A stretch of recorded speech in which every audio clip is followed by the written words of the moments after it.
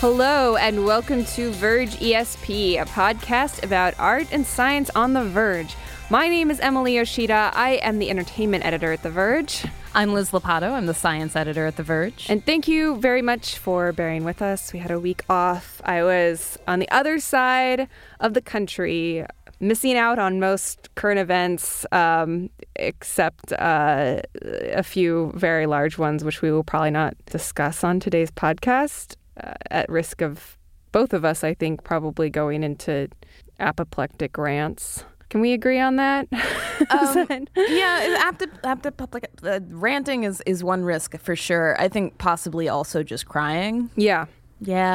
It's been a tough week. It's really hard to chat about other stuff that's going on because it does seem a little small by comparison, which means it's a great time for there to be leaked pics of Taylor Swift and her new boyfriend, I guess. I mean, all I saw was some hot people on rocks. I don't know that that's enough to confirm a relationship. I like hot people on rocks as a meme, as a vertical maybe. Yeah. This is basic. I was away. I got back at like 6 or so yesterday in the evening, Eastern time. And this was like literally the first news item that I saw upon returning to Earth and American time. So I was like, great. It's great to be back. Great to be back in the thick of it. Yeah. I would like to say, though, that I feel like we somehow, we manifested this. That's the secret word, right? I think that's the secret word. Yeah.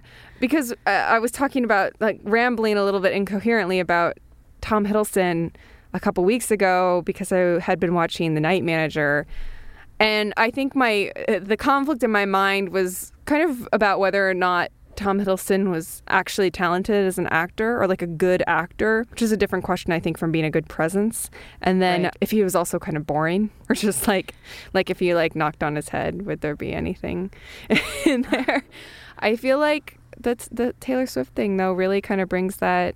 I feel like I have a little bit of confirmation. I mean, there's a part of me that's like, well, she's hot and she's loaded, so, there's some savvy there, right? But okay, so I feel like I saw this on Twitter because it was consuming Twitter yesterday afternoon. And first of all, I think people were hungry to discuss something that was light and silly after all of the events this week. So that was feeding into it. But also that looked so staged. Oh my God. But she's a master of that. Did you see the paparazzi pictures while she was dating Harry Styles? They're so she does. I would like to know her methods. I feel like 100 years from now, when she's dead, people will be allowed to do the tell-all of her secrets, her media secrets, because she does do she's the master. She would tell people when she was leaving her apartment in Tribeca and have these just incredible Vogue-worthy shots of her leaving her beautiful multi-million-dollar apartment in Tribeca with this perfect outfit head to toe, this whole look. But where does she take the cat? Do you remember those photos where she's just holding the cat? The cat's not even a carrier. She's just got it on her arm. And she's carrying it out for the paparazzi. It's her handbag. I don't know. Yeah. I mean, she's still got that, whatever that is. It's interesting to see how the more things change, the more things stay the same with certain celebrities. Kanye West as well this week. But yeah, to me, this seems like a very almost classic Hollywood kind of thing where she wishes. She wishes. I'm sure. Really, literally. She's oh, we'll be just Catherine and Spencer. What I can totally see her having that kind of.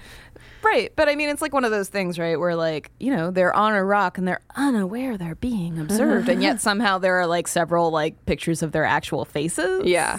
Yeah. So, and also, how did the paparazzi know they were on those rocks? And I also just want to take a hot minute to talk about the headline that came with it because it's so good.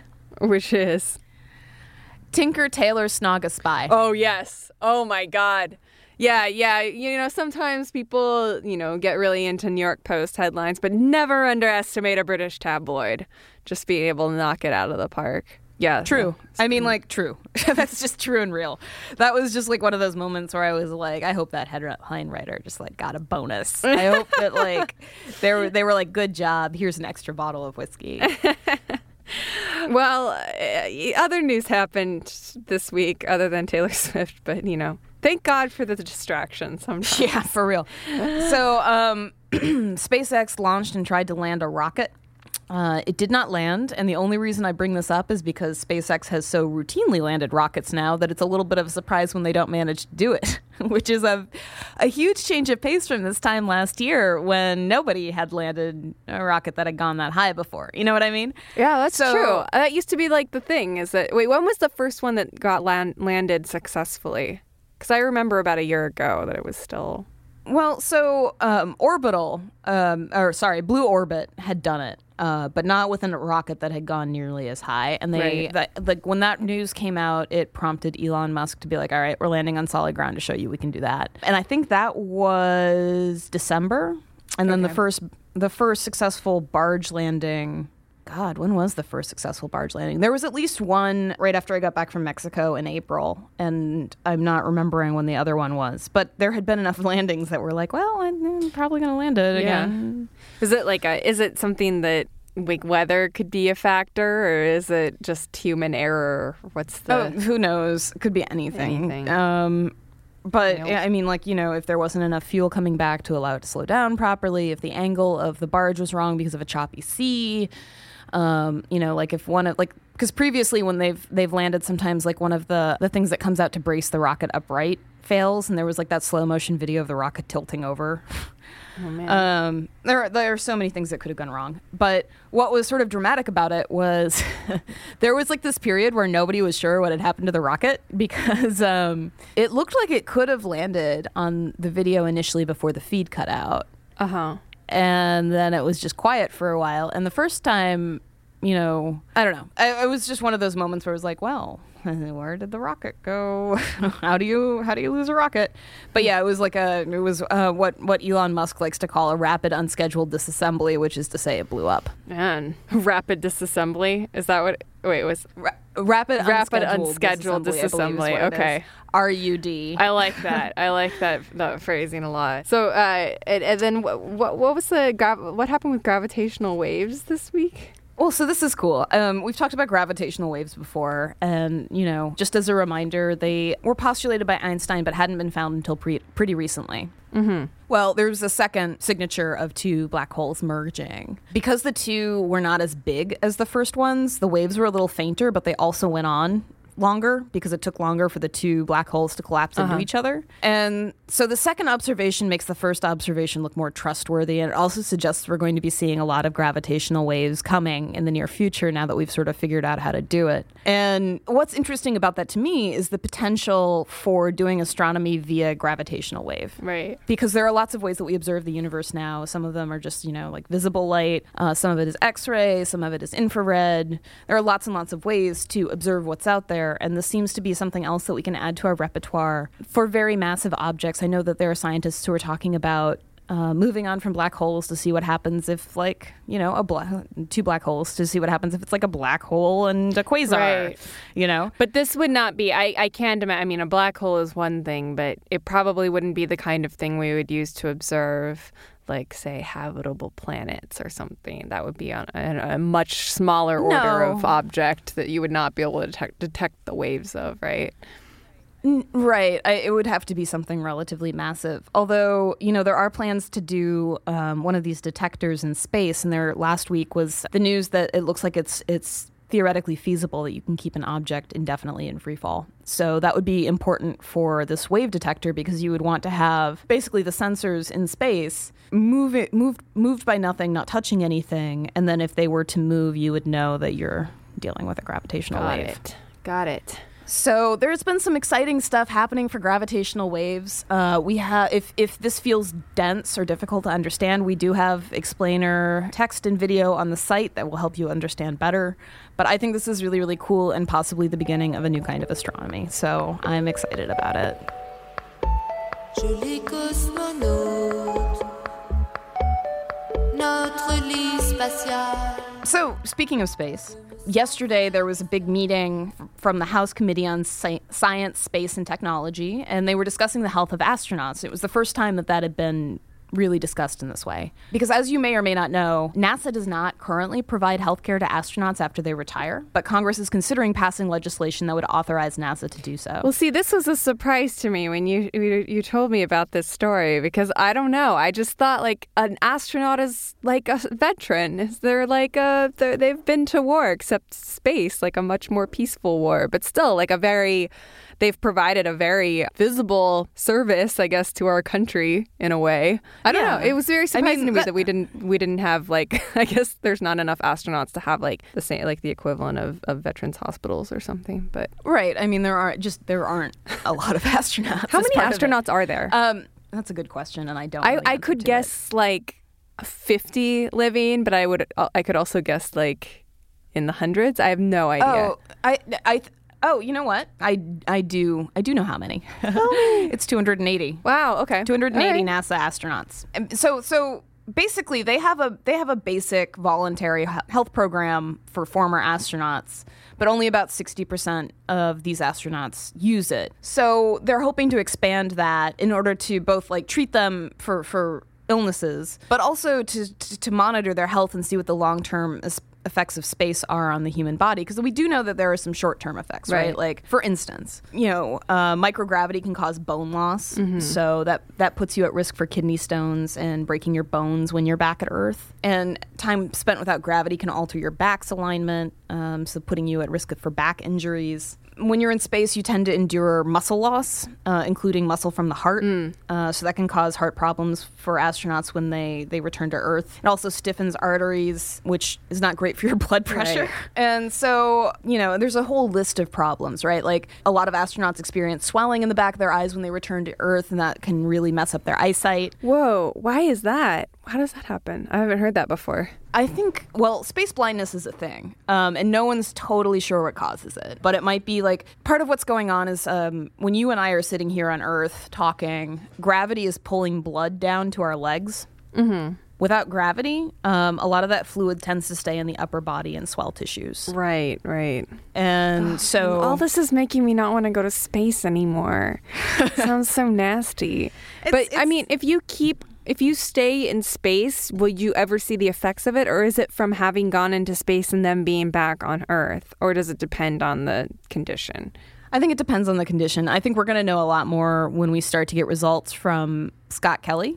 Because he was there for so long. But I mean, he's talked about the problems that he's experienced. He had skin rashes, his legs were swollen, he had flu-like symptoms, he had a hard time walking. This is all after returning? Yeah. So, there are some of these things, but when you're in space, you're exposed to a lot more radiation. Radiation can cause cancer. It may also explain... It may not, but it might explain why people who spent more time in space are more likely to get cataracts. Wow. Man, what...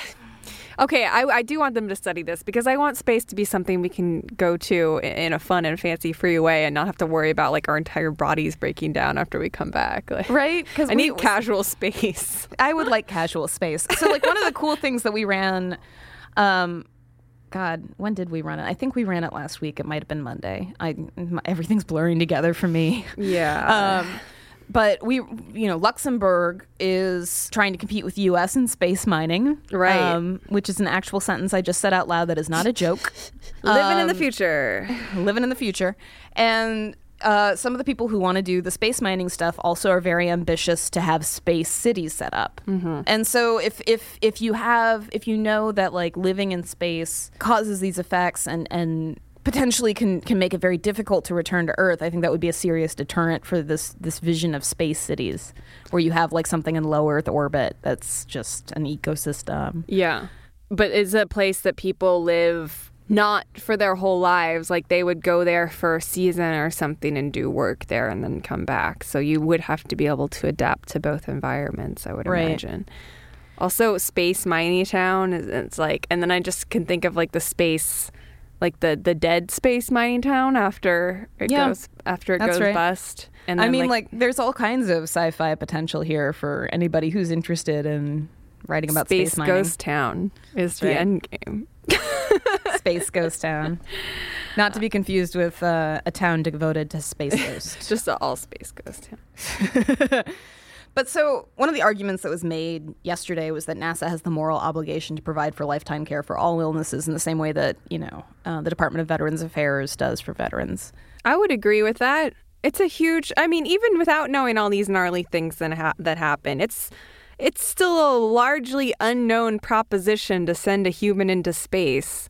Like, that's why we keep doing it, because we're trying to figure it out. Like, I think if you put yourself, through all the training that's necessary to do that and then do it, you've, really, really helped our understanding of space, whether or not we decide that we want to, colonize Mars or not. Just the fact that we know more about any aspect of it, even the most mundane thing about how gravity works or whatever. I think it makes sense. It seems like I said, I was surprised it didn't happen already. But yeah, to me, it seems like a very important thing, not only for future space flight. NASA is thinking people on Mars in the 2030s. Elon Musk is thinking people on Mars earlier than that. Yeah. Knowing what these effects might be, knowing what this is like, seems pretty crucial. But in particular, there was this nice thing that Michael Lopez Alegria, sorry, Michael, a former NASA astronaut said at the hearing, which is, our flights and careers have been paid for by taxpayers' dollars. We owe those taxpayers those data to help them make informed decisions about space flight. Yeah, and now that you're going to have a volume of people that are coming back, enough to actually study, it just seems like it's just a good, healthy cycle to have people that you can make your future decisions about how you treat or prepare people in the future to go up into space. It just seems like good business practices. Yeah. Wow. So anyway, that's something that's moving forward, and I hope to see it get funded. So just FYI, that's what's happening in space. So just, if we haven't completely freaked you out on, if you want to be an astronaut and we just completely scared you off of it, good news, you're going to be taken care of even when your bones all start breaking and your eyes flooding with fluid. So great. Cool.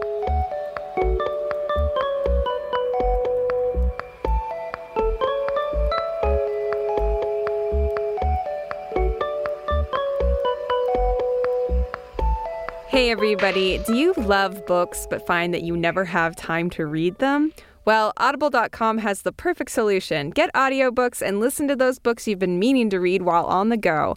At the gym, during your commute, Audible.com provides over 250,000 titles from the leading audiobook publishers, broadcasters, entertainers, magazine and newspaper publishers, and business information providers. Their app is free and it works on iPhones, iPad, Android, and Windows Phone. You can also download and listen on your Kindle Fire and over 500 MP3 players. And unlike a streaming or rental service, with Audible, you own your books, so you can access your books anytime and anywhere right from your smartphone. Audible.com also has a great listen guarantee. If you decide you don't like the book you chose, no worries. You can exchange any book you aren't happy with for another title anytime, no questions asked. We were just browsing through trying to figure out what we were going to download on audible.com. And I don't know. I feel like there's always a thing where you don't want to have certain books physically because they're embarrassing or you don't want people to judge you. And are we talking about George R.R. Martin here? Yes. We do talk about Game of Thrones, the television show, now and then. I've read the first book of the Game of Thrones series or the Song of Ice and Fire series, but I could catch up and listen to all of them in between the season and the next and be perfectly ready for when the winds of winter come with never having to have either a Kindle that somebody could read over my shoulder while I'm reading a particularly grisly and or offensive scene and not a physical book cover either. So I might do that on Audible, maybe. Sounds like the perfect way to cover your tracks. And just for listeners, Audible.com is offering a free 30-day trial membership. Go to audible.com/ESP today to start your free trial today. That is audible.com/ESP.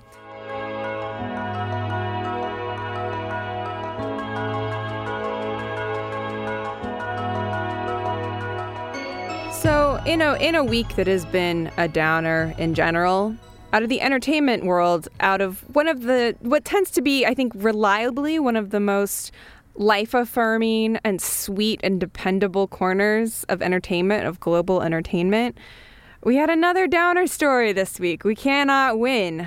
We probably would have discussed this last week if we would have been on, but I'm actually kind of glad we waited till now because it's resolved itself in a way. I'm talking about Studio Ghibli. Ghibli, you can...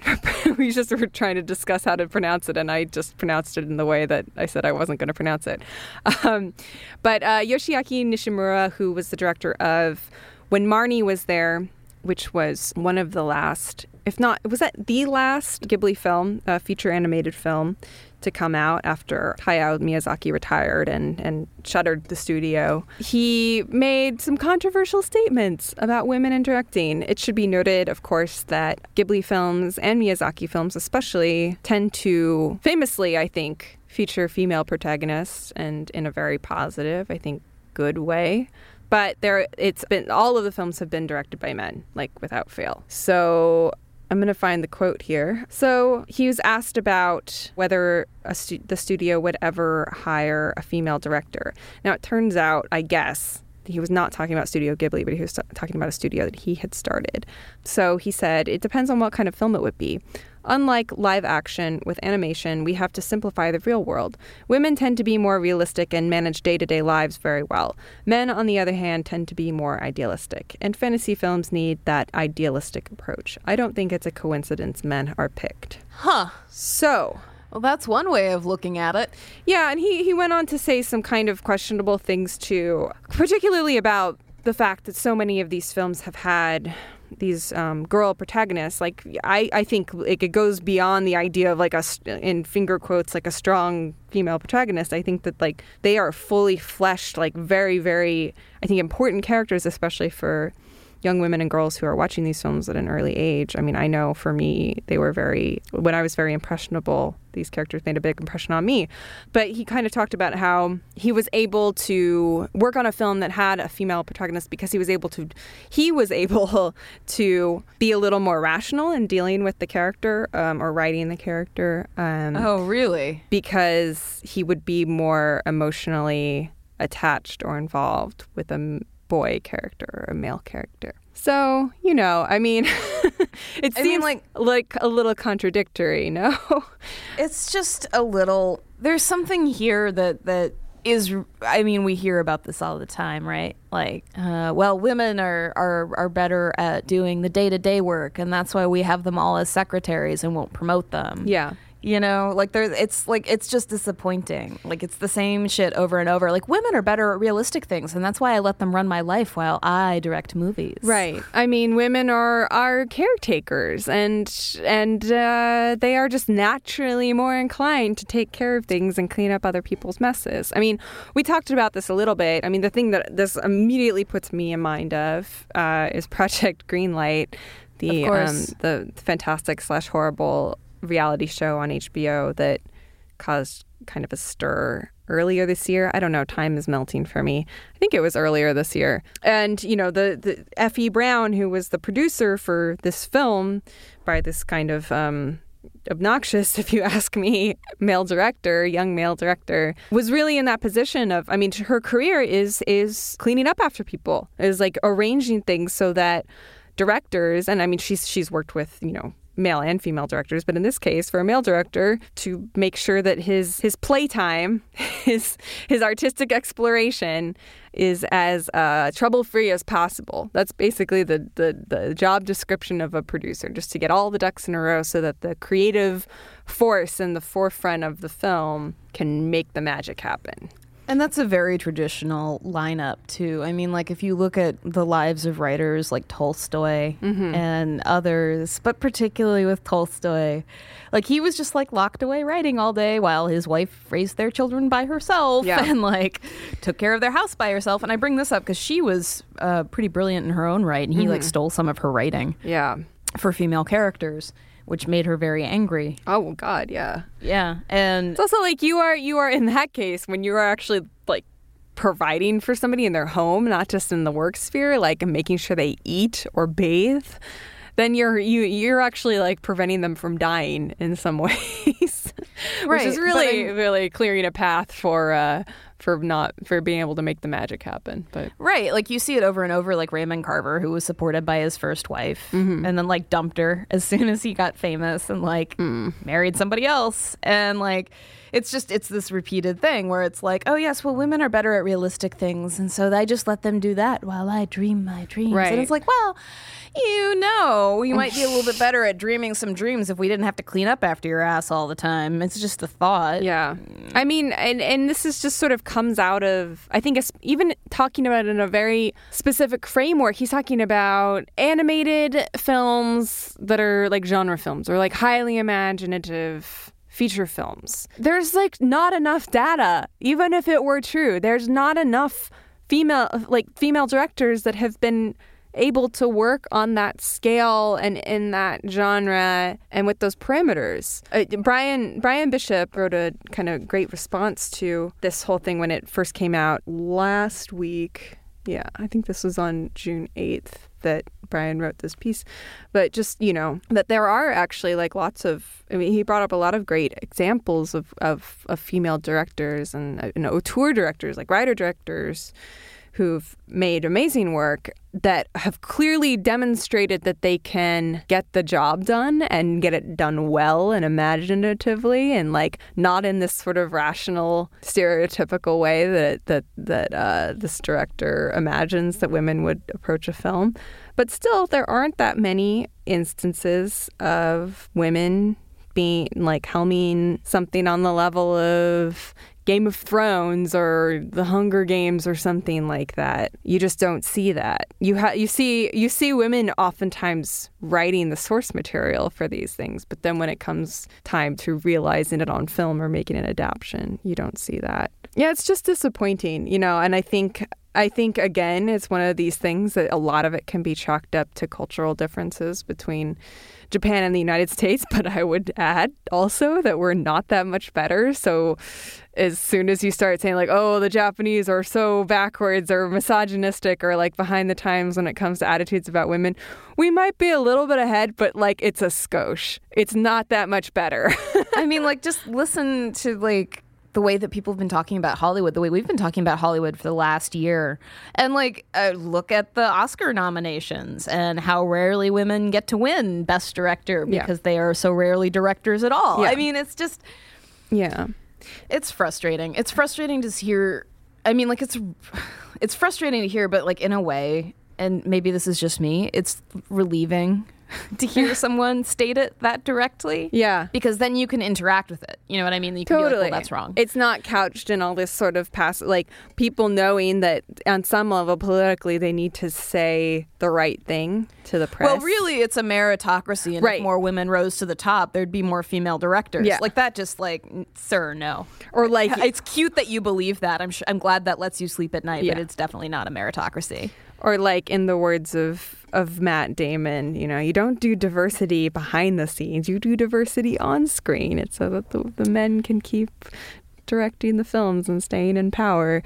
So I assume this pissed everybody off. Yeah, it did. It was original. This interview was originally published in The Guardian last Monday. So, and he was talking, so he's since started a new studio. So he wasn't even talking about Ghibli necessarily. And there are a lot of female animators and stuff that have worked for Ghibli, and that's well documented. But at the same time, you're not seeing women writing or in those kind of chief top of the line creative roles on their films. So he has since apologized. I think he apologized yesterday. He's sort of, it seems mostly like one of those apologies. It's like, it's not a, I'm sorry you were offended. Like, I think it's a little bit better than that. But it's still obviously spurred by the public reaction. Right, it's damage control. Yeah. He said, the article was based on an interview conducted in Britain on September 28th, 2015. I actually made those statements at that time. First, I left Ghibli at the end of 2014. I'm no longer a Ghibli employee. I deeply apologize for causing the mistaken impression that my opinions represent Ghibli's and displeasing all who love Ghibli. Next, I definitely had the sexist belief that men had a strong tendency to be idealistic and that women were better at living reality. Not me. I am reflecting and learning. Gender has nothing to do with making movies. My deepest apologies. So I'm reflecting and learning is like as good as you can ask for, I think. We've definitely seen apologies for this kind of thing that are worse. Hopefully he just, takes a lot of time to reflect and learn. But it's true. I mean, I have a tough time thinking of a female Japanese filmmaker. I can think of a film that was directed, like recent film that was directed, I know, by a Japanese woman, but I cannot tell you her name because I don't remember it. So, it's tough. It's as tough there as it is anywhere else. Well, it would be nice to see him make a move towards mentoring more women or doing something to demonstrate that he understands the level of harm he caused and is attempting to ameliorate it. Like, not that I have any control over what anybody does, but like that's one of the things that to me, because I hear that reflecting and learning shit a lot. Like, well, this has been a learning experience and I'm glad I sparked a dialogue. Yeah. And it's like, why don't you do more than just spark a dialogue? Like, why don't you actually like create a mentor program? Yeah. Like, if your problem is that the talent pool isn't deep enough, then create room to build the talent pool. Like, do something. You're in a position of power. Do something. And I think, in the U.S., at least at this point, you can, like, I think, is it the second highest grossing film of all time, Frozen? It must be. I think so. I think it's the second. Jennifer Lee is the second highest grossing filmmaker in the country off of an animated film that, say what you want about Frozen, maybe you don't, it's not your cup of tea, but it is very informed by a female point of view in an important way, I think, and that's why it resonated. And, I think, I know that she's been very involved in initiatives like Women in Film here in this country. It would be nice to see more of that in Japan because they have such a rich history and tradition of animation, obviously. But, well, it might take a while. But maybe this. I have also no idea how much this has been responded to negatively in Japan. I know how much it's been responded to here. But so who knows if this has sparked a similar conversation or incited a need for some kind of mentoring or more fostering of young female animators. Who knows? Yeah.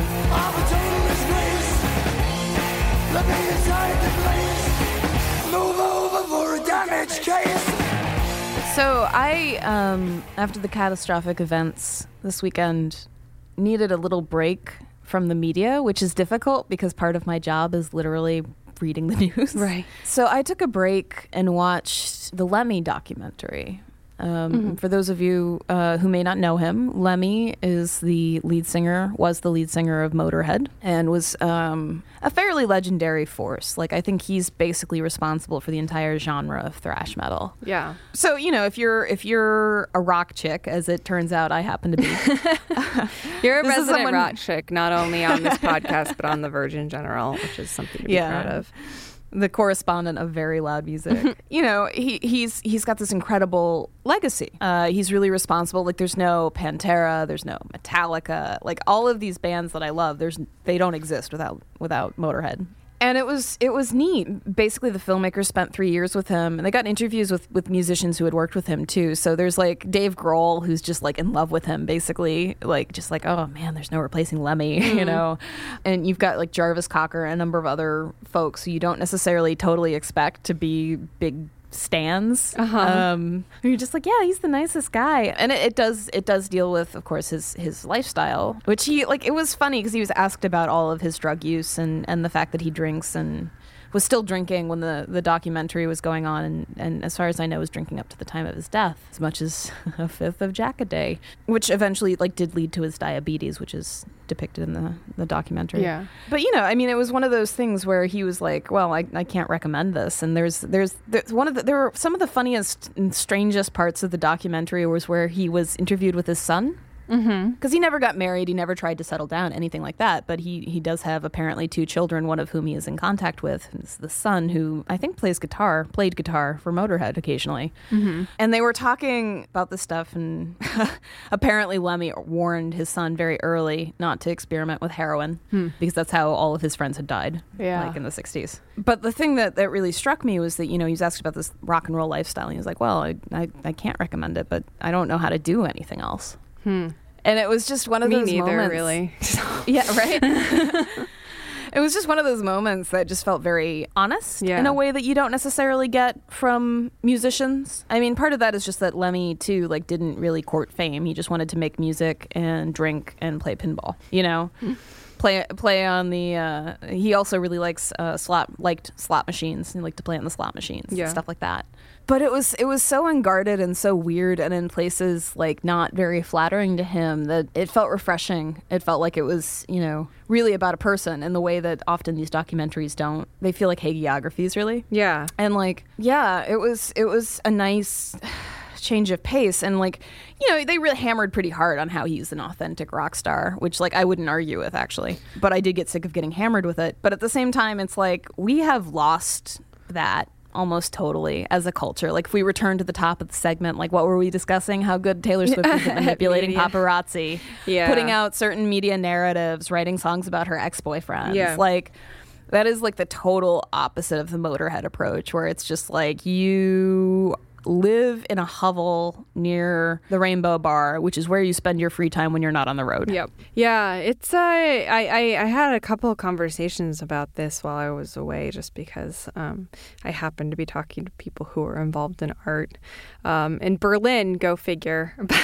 Go figure. But yeah, just about how there's I think there's a lot of tension right now, especially I think within the visual art world, of kind of how that sort of branding or self-promotion has encroached there as well, even if you think about it as being a little more protective from what we think of as pop culture. I don't know. I think Damien Hirst changed that for a lot of the art world. Yeah. But I think right now it's this idea of should we embrace that and just cravenly go for it, or should we still try to stand up against it when it's clear that that's just the direction of things right now, and that's the way that the market is going. But just being able to live as an artist without getting into that, it's harder and harder, and everything has a corporate sponsorship now, no matter what level of music or film or anything that you're working in, you will be sponsored by somebody at some point.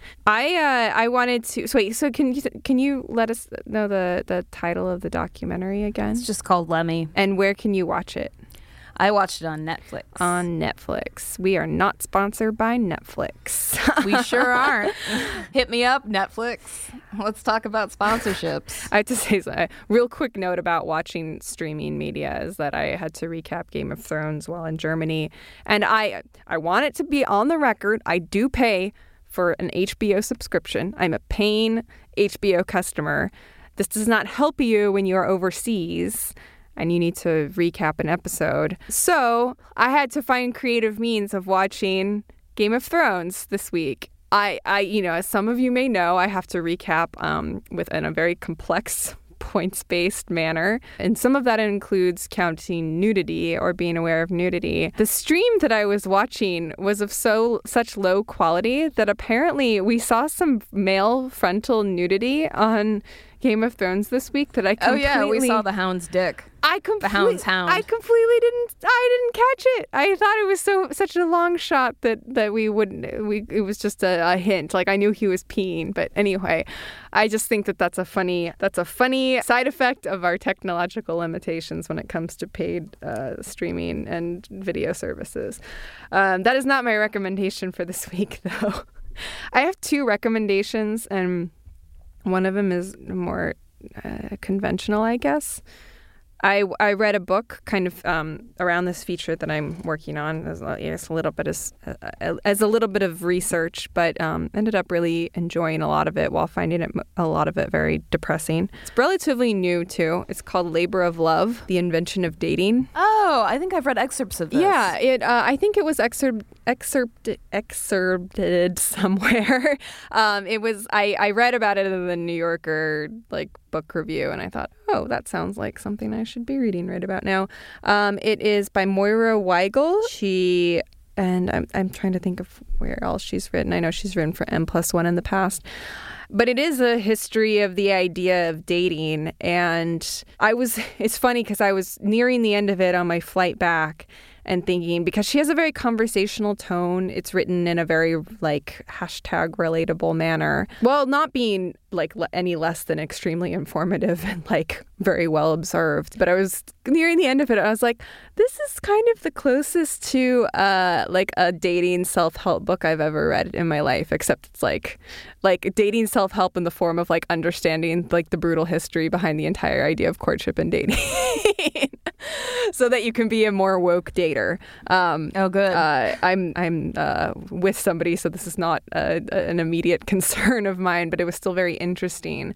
It is very much, as the title suggests, about the way that economics and the idea of labor, both emotional labor and physical labor, come into play with dating and being, quote, on the market. So, well, dating's new, right? Yeah. It's, dating was a working class invention from the turn of the century in the Industrial Revolution in cities, when you had a lot of places where young people were working all day in factories, or they were seamstresses or something, and then they were being paid. Comes out of the wage gap, believe it or not.